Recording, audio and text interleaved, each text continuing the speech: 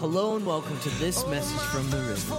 We hope that this message from Pastor Billy Pate inspires and challenges you towards a greater relationship with Jesus Christ. Now let's join Pastor Billy Pate for another exciting message.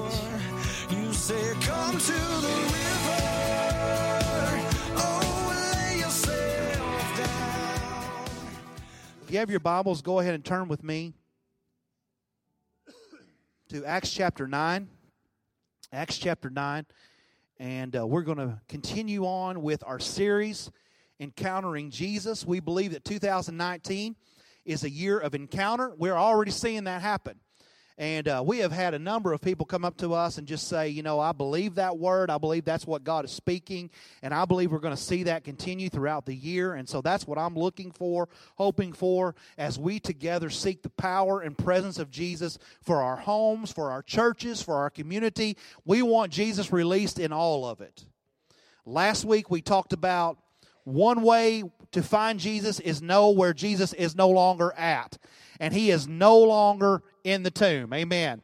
We don't serve a God that is buried and over. We serve a God that is risen and alive and active in our lives. He is a present help in time of trouble. And so we're thankful for that. We talked about how we're not going to waste our anointing on what is past. Old things have passed away, and all things have become new. We're going to recognize that Jesus has rolled the stone away from the tomb of our own lives. And now we can step beyond the grave and walk not in the grave life, but in the grace life. Thank God for that. And we know that He has an encounter with us planned as we seek Him and follow Him. Our series text found in Jeremiah 29:12 says, "Then you will call upon me and go and pray to me, and I will listen to you. And you will seek me and find me when you search for me with all your heart." This morning I want to take you to Acts chapter 9, and we're going to look at a man's encounter with God and see what we can discover as I preach to you a moment with Jesus. Father, again, I ask for your anointing. I ask for your strength. I ask for receptive hearts and ready minds, God. And Lord, people that are ready to apply the word as we gain it and understand it in our lives, Lord, we're ready to do something and act upon what you are calling us to do. We thank you for a people that are called, for a people that are anointed, for a people that are gifted, for a people that are equipped to do the work of the ministry in our homes, churches, and communities. Father, we thank you for that this morning. In Jesus' name, amen. Amen. Acts chapter 9, beginning in verse 1, says, "Then Saul, still breathing threats and murder against the disciples of the Lord, went to the high priest and asked for letters to him to the synagogues of Damascus, so that if he found any who were of the way, whether men or women, he might bring them bound to Jerusalem." When it speaks of men or women who are of the way, it's referring to any of those who follow Jesus Christ. And so Saul has gone to the priests and he has said to them, will you give me letters? Will you sanction my work that I'm about to do? Because I'm about to go out and I'm going to find every man, woman, boy, and girl who claims that they serve Jesus Christ and are telling others about Jesus Christ. And I'm going to drag them back in here and we are going to punish them by the rule of the law. Probably the first and most important thing that I want you to understand. If we want an experience with Jesus, we have to understand this, that when you are at your worst, God is still at His best. When you are at your worst, God is still at His best. Now, here's what I'm going to try not to do today, but I'm probably going to do it at some point. I'm probably going to intermingle the word Paul with Saul and vice versa, because I struggled the whole time I was writing. I kept writing the name Paul, and I'm not talking about Paul. I'm talking about Saul. Now, the truth is, they are in essence the same person. But the truth also is that they are not the same person. That there was a Saul long before there was a Paul. And that what we are going to see is that God is dealing with the person of Saul right now. Yes, Saul is on a journey. He is becoming Paul. We are all on a journey of becoming something different than we were. We used to be one thing. Now we're on a journey to become something different. The good news is that we can. That whatever we are today, whatever we was back then, is not what we have to be today or tomorrow. That God can do a work in our lives that changes us, transforms us, and makes us into something better. But this is not about Paul today. This is about Saul, and Saul becoming what God has called him to do. So here we have Saul, who is the worst degree of a religious zealot. He is so convinced and so fortified in his position and perspective that he is threatening, murdering, and chasing down every person he can find that is serving Jesus. What he is doing is he is dragging men and women away from their homes back to Jerusalem and seeing that they are stoned for following after Jesus. He's committed. You can say that about Paul or Saul. He's committed. Scripture tells us that Saul even watched as Stephen was martyred for the sake of the gospel. And it gives us this picture of Saul standing kind of off to the side, kind of watching everybody's coats while they're throwing rocks at Stephen. And it says that he stood there giving approval. You know, he's standing there in judgment and condemnation, in approval of the devastation that is taking place in a person's life who is actually following after Jesus Christ. So Saul is in every way an absolute enemy of everything that Jesus came to do. Yet I'm going to tell you this morning that even at Saul's very worst, that doesn't change the goodness and kindness of our God. That even though Saul was at his worst, God is still at his best. Listen to me. The worst you is still not too bad for our good God. The worst you cannot even begin to compare to the goodness and grace of our God. Let me tell you, at your worst, God still loves you. At your worst, God still cares for you. At your worst, God still has a plan for you. At your worst, God still wants you. At your worst, God still believes in you. And at your worst, God is still pursuing you this morning. At your worst, God is still at His best. You want to have an encounter with God that changes your life? The enemy is going to tell you you don't deserve it. The enemy is going to tell you that God is finished with you. The enemy is going to tell you that you've done too much for God to do anything with your life and to do anything for you. But I'm telling you, Scripture's telling you that even when you're at your worst, our God is still at His best. And it's His works. It's His works and not our works that matter. He's good enough and great enough to make up for your lack. He's powerful enough, and righteous enough to walk right into the middle of your mess and not have it even begin to diminish His character, His grace, and His power. He's always at His best. I'm glad to know that God doesn't have a down day. I've had a down day or two. I've had days where I'm not at my best. Easy, April. She get a little bit too fired up about amening. God doesn't have a down day. He's never a little off. You know, He's never not Himself. He's never not in the right state of mind or not in a position to take care of whatever's going on with you. He's always at His best. Saul deserved God's wrath, but instead he will receive God's mercy. And every one of us in this room deserve God's wrath. We deserve God's very worst. We deserve His wrath, His judgment, His punishment. But what we get in an encounter with Him is always His very best. We get His love, we get His mercy, and we get His grace. And so I'm just telling you this, if God will show up in a man's life like Saul, at his absolute worst, then I believe it's safe to say that God will also show up in your life regardless of where you are on the spectrum. At your worst, at your best, or somewhere in the middle, God wants you right now, and He is pursuing you this very moment. Now listen to me, don't let the truth of who you are diminish the truth of who He is. Don't let the truth of who you are diminish the truth of who He is. Because He is a relentless pursuing God, and He is madly, madly, madly in love with His kids. And you are His children.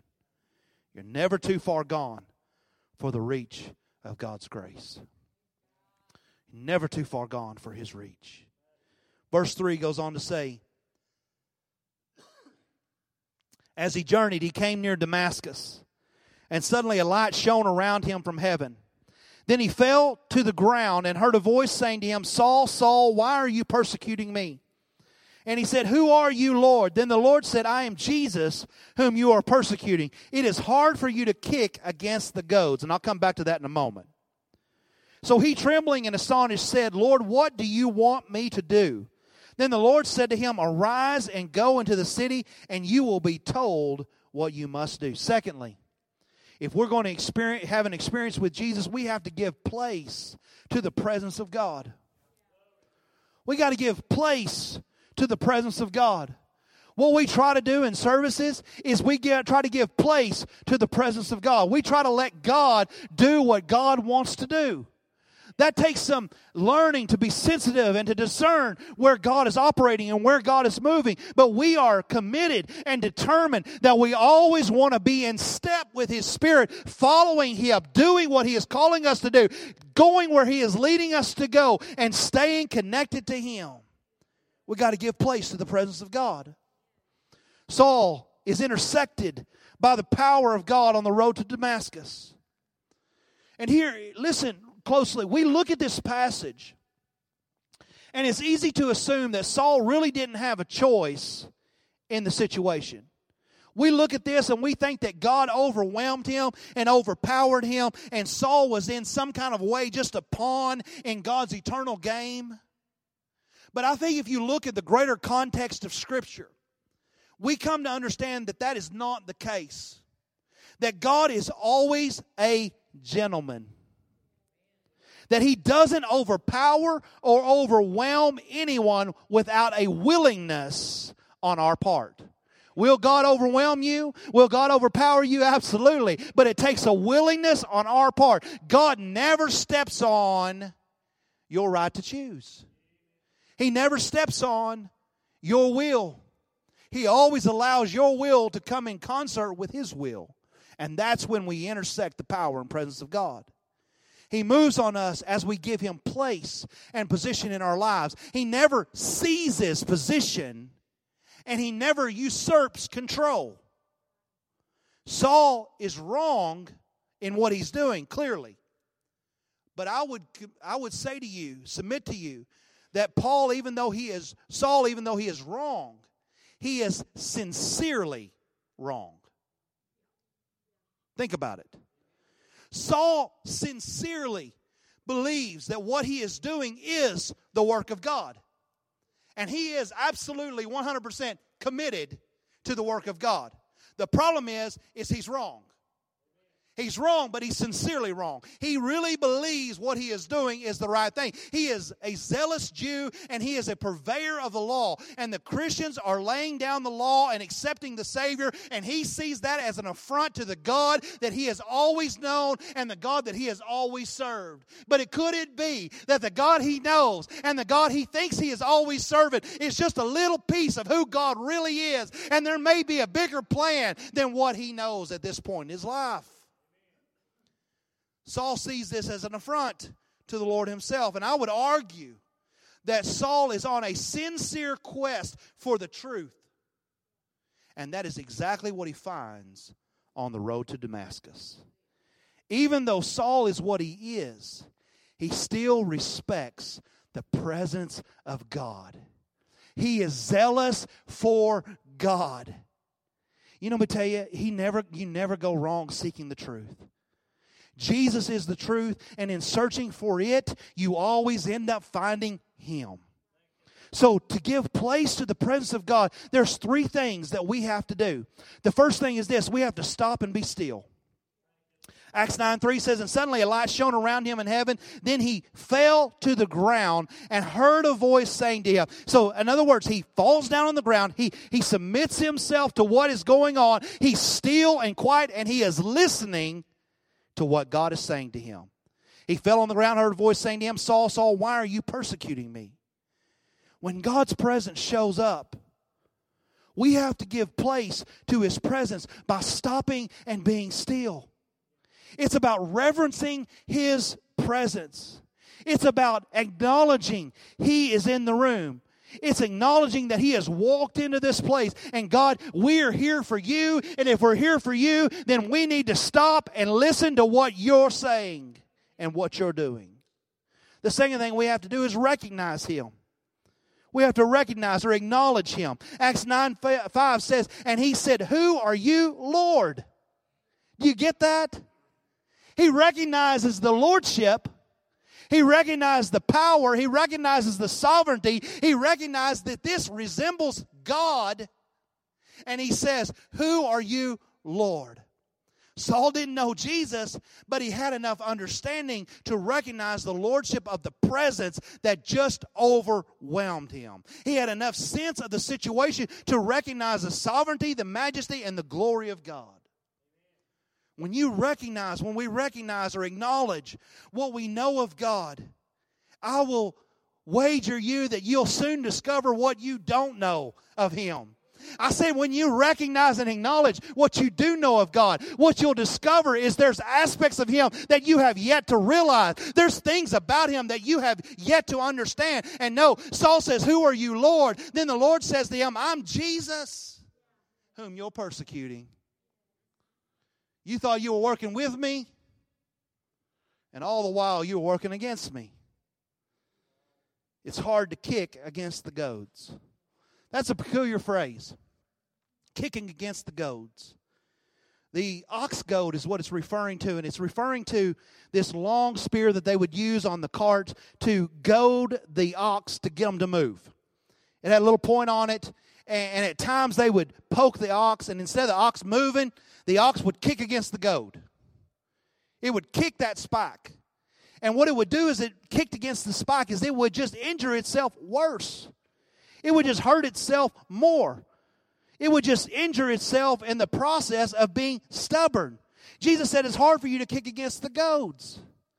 It's a metaphor speaking of the pointlessness of fighting against God. It's not that God would ever force us to serve Him or seek Him, but it's pointless to live a life in opposition to the real source of life. It's a picture of the absurdity of rejecting the gospel, and more than that, an ongoing relationship with Jesus. Why are we kicking against the goads? It's a picture of the struggle that we have in this life to not just stop and rest in Him, operate in concert with Him, but rather spend our time struggling instead of just walking with the Savior. So I want to ask you this morning, I want to encourage you this morning, don't be a goad kicker. Don't be a goad kicker. You know, we struggle instead of just walking with Jesus. Instead of finding a rhythm with Him, we're always out of beat with Him.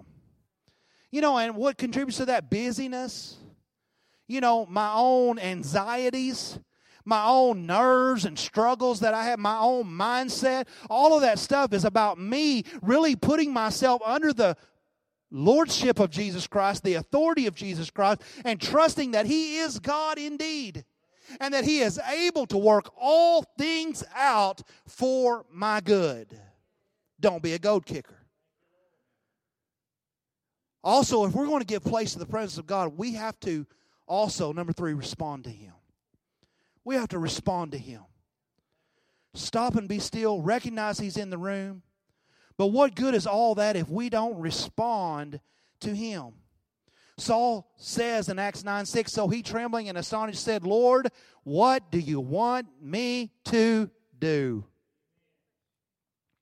Isn't that where we're all trying to get?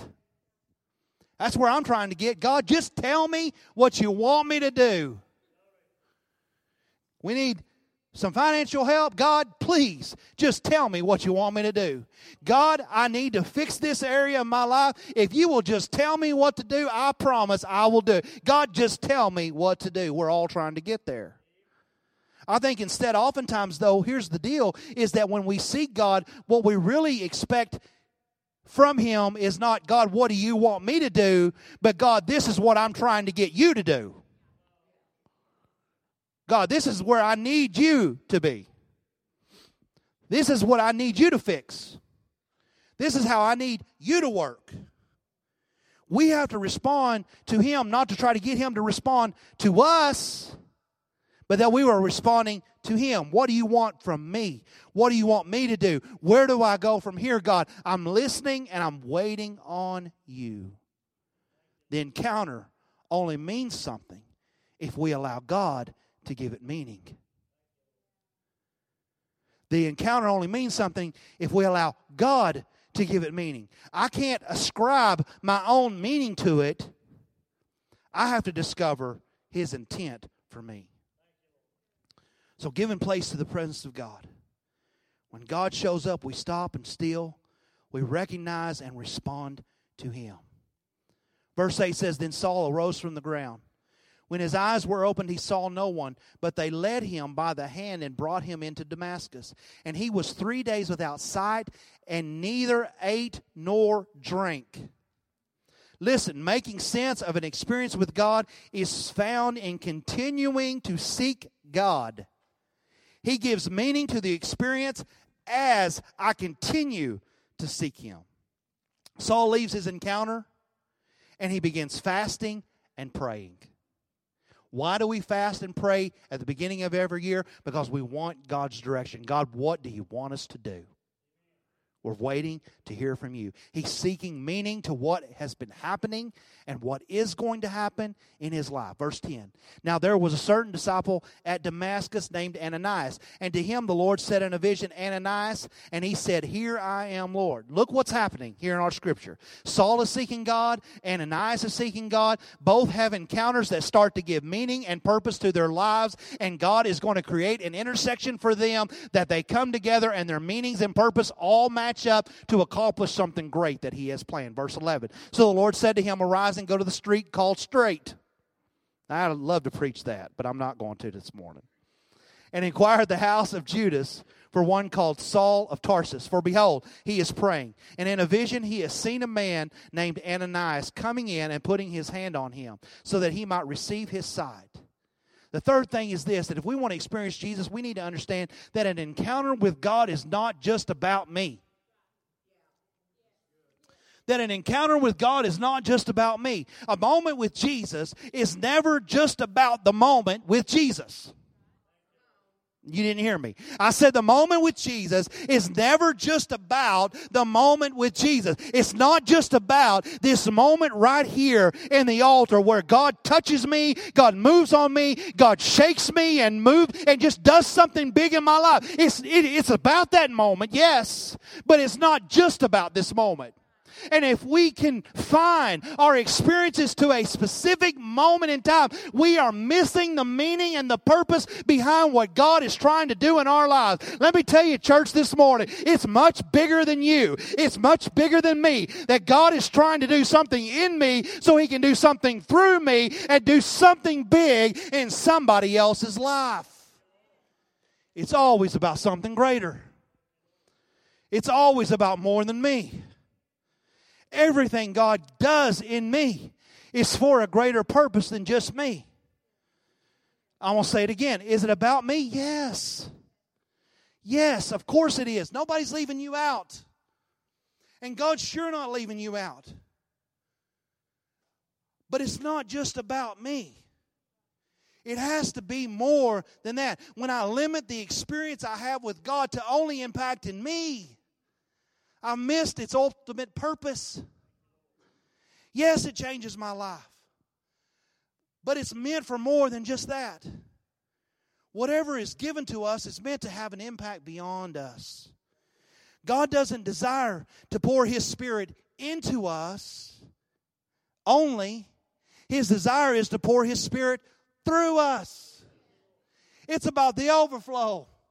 It's about getting a little bit of what He's got in you onto somebody else. And so the moment here is bigger than Saul. It's also about Ananias. It's also about the people that they will reach together and impact God will have through their lives together. If Saul only comes to know Jesus a little more, then he's missing the real point of the encounter. Do you see that? Because an encounter with Jesus is not just about me, it's about what God is doing through me. Verse 13, then Ananias answered, Lord, I have heard from many about this man, how much harm he has done to your saints in Jerusalem, and here he has authority from the chief priest to bind all who call upon your name. But the Lord said to him, go, for he is a chosen vessel of mine to bear my name before Gentiles, kings, and the children of Israel. For I will show him how many things he must suffer for my name's sake. It's bigger than just Saul. Lastly, if we want to experience Jesus, we need to understand that an encounter with God is always leading me to purpose. It's always leading me to purpose. An encounter with Jesus is not the end, it is a beginning. It's a beginning. It's the start of something new. And I'll just tell you, oftentimes in church life, we treat an experience with God as the end of my suffering, as the end of a journey, as an end of a time when God didn't speak much, as an end of just this long drought season. But I'm telling you, it's not the end, it's the beginning. It's because God has now flipped the page on a new chapter in your life. And that is the beginning, that's the first paragraph in what God is about to write in your story. It is just the start. And it is always about leading us to purpose. It's always the beginning of a work He is doing through me. Saul has an encounter with God. Why? Verse 15. He is a chosen vessel of mine to bear my name before Gentiles, kings, and the children of Israel. The encounter is not just so Saul will have his own relationship with Jesus. It's about that, but it's not just about that. It's so thousands of others can have a relationship with Jesus too. Paul's the man for the job. You are the man, you are the woman for the job that God has for you. Nobody else can do what you can do. Nobody's called to do and go where you're called to do and go. God is going to use you. But the experiences we have with God have to be the beginning of God's writing our story, penning our poem, writing our song, or whatever you want to say. But it's just the beginning. Don't make the encounters you have with Christ small in your life. I have moments where I remember the touch of God on my life. When I desperately needed God to speak.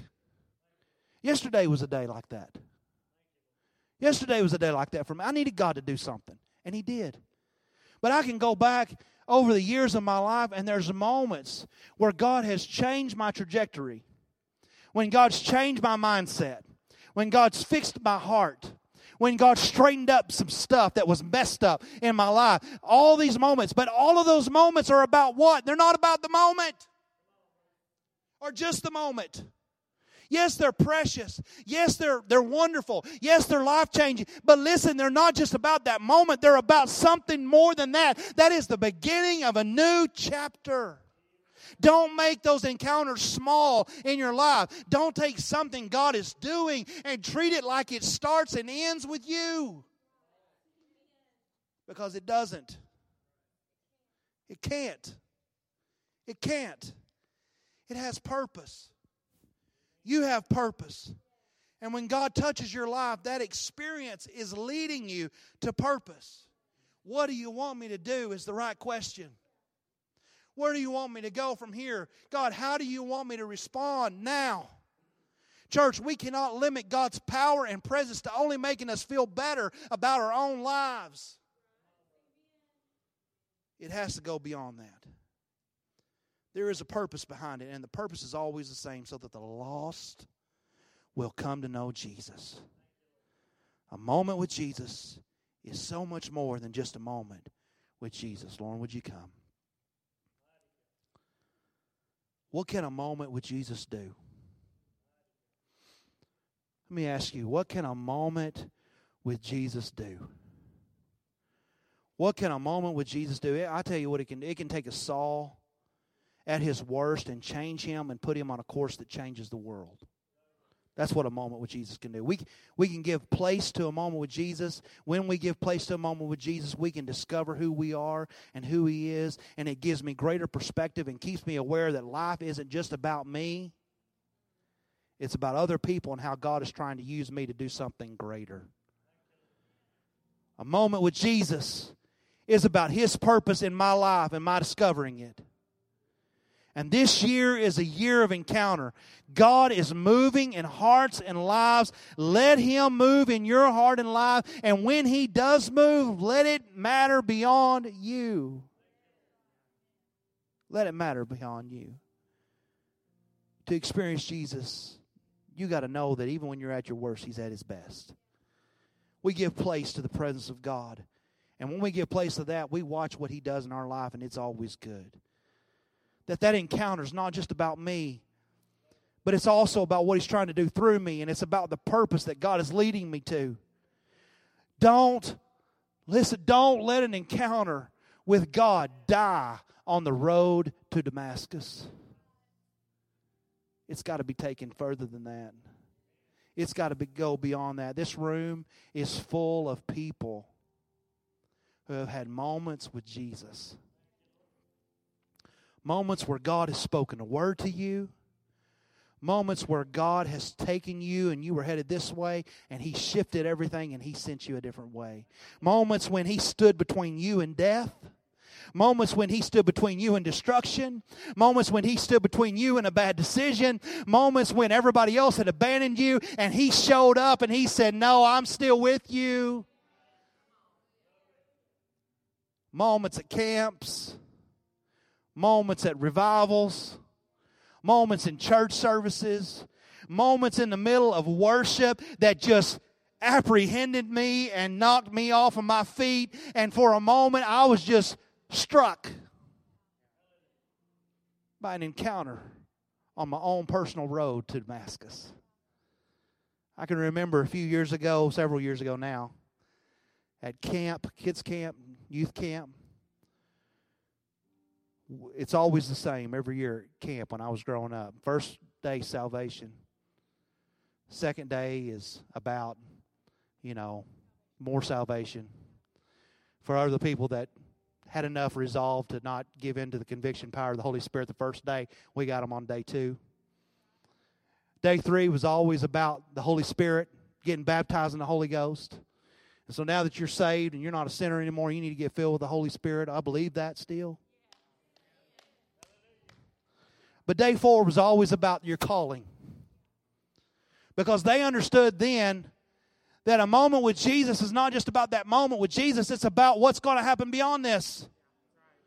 That in this camp, there are people that are getting called, getting filled with the power of God, getting saved from a life that they used to live, and now they are ready to do something with that transforming power of God in their lives.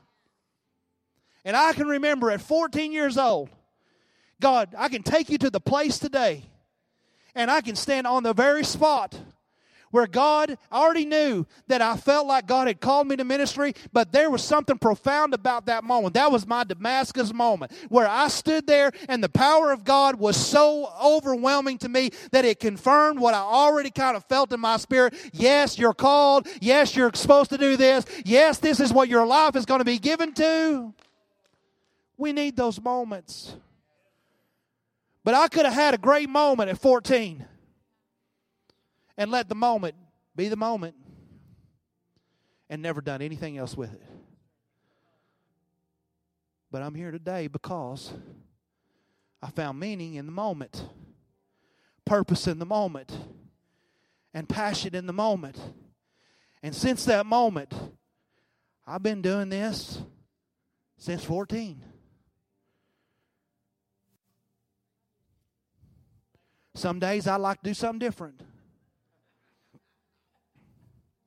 But I know this is what I'm created for. And I said all that to say this. You've had moments in your life where God has spoken words to you and you maybe have let, because I've had this happen to me too. I'm not suggesting that I got it all right. Moments where God spoke a word to me and I just let the moment be the moment and let those words be stolen from me by the enemy or by some negative person or someone that says it couldn't happen. But I believe in a resurrecting God this morning. I don't believe Jesus is in the tomb. I believe He's raised from the dead. And I believe that everything that God has ever spoken over your life still applies today. That it's not lost. It's not forgotten. It's not lost 1 ounce of power. That it is still just as real today as it was in that moment. And so I'm just challenging you today. This is not at all where I thought the altar call was going to go. That's all right with me. I love it. God's going to resurrect some moments for you today. Some things that you thought don't still apply. God's going to let you know this morning that still works. My calling is without repentance. I hadn't changed my mind about you. You're still the same person that I met with in that moment. And so stand with me across this place. If you're here this morning, you say, man, I've let some moments pass me by. I've let some moments that come and go, and I've missed the meaning in the moment. Let's find the meaning this morning. Let's resurrect some words spoken over us today. Let's find where God is trying to lead us, and let's find the purpose behind just a little moment with Jesus today. And so if you're here and you need some of those things brought back, you need God to speak a fresh word in your life that confirms a former word He'd already spoken, would you step out of your seat and come? This is your moment. This is your moment. This is your time. This is when God's going to speak again. This is when God's going to do some fresh things in your life. Yes, old things are passed away. And some things are new. That doesn't mean that God won't resurrect some words spoken over you into some newness of life and give those words meaning again. Would you come? Would you come? Would you come? I want to ask people to come and find somebody to pray for. Just put your hands on their back, support them, let them know they got brothers and sisters in Christ that are standing with them. And I want to declare a word over you this morning. And as I pray over you, I want you just to take where you are right now and just receive what God is trying to speak in your life right now in this moment. Father, I thank you that, Lord, what has been given to you is never lost. What has been consecrated in moments of our life, Father, is not wasted. But, Lord, your word tells us that it has come up as a memorial before you, Father. Every tear, every cry, every moment of anguish, every moment that was consecrated to you, God, still matters today. Father, I pray that you resurrect some callings in this room. Things that we have let die because of hurt. Things that we have let die because of tragedy. Things that we have let die because of stupidity. Things that we have let die because of whatever reason we want to put in the blank. Father, today you are able to resurrect them in the power of your might. And so, Father, I pray that you resurrect some things. Resurrect marriages in this place today. Resurrect professions and dreams in this place today, God. Resurrect, Lord, our callings in this place today. Resurrect our passion today, Father. Oh, God, I praise you. Jesus, we thank you, Father. We hope you have enjoyed and been encouraged by this message. We would love for you to join us at the river on Sunday mornings at 9:45 for Sunday school and at 10:30 for morning worship. We also provide our midweek service for all ages on Wednesdays at 7 p.m. If you would like to support the various ministries at the river, please go to our giving tab. We would love for you to visit us at 1110 South Preston Street in Burke-Burnett, Texas. And as always, we encourage you to come experience life with us at the river. Till I found myself face down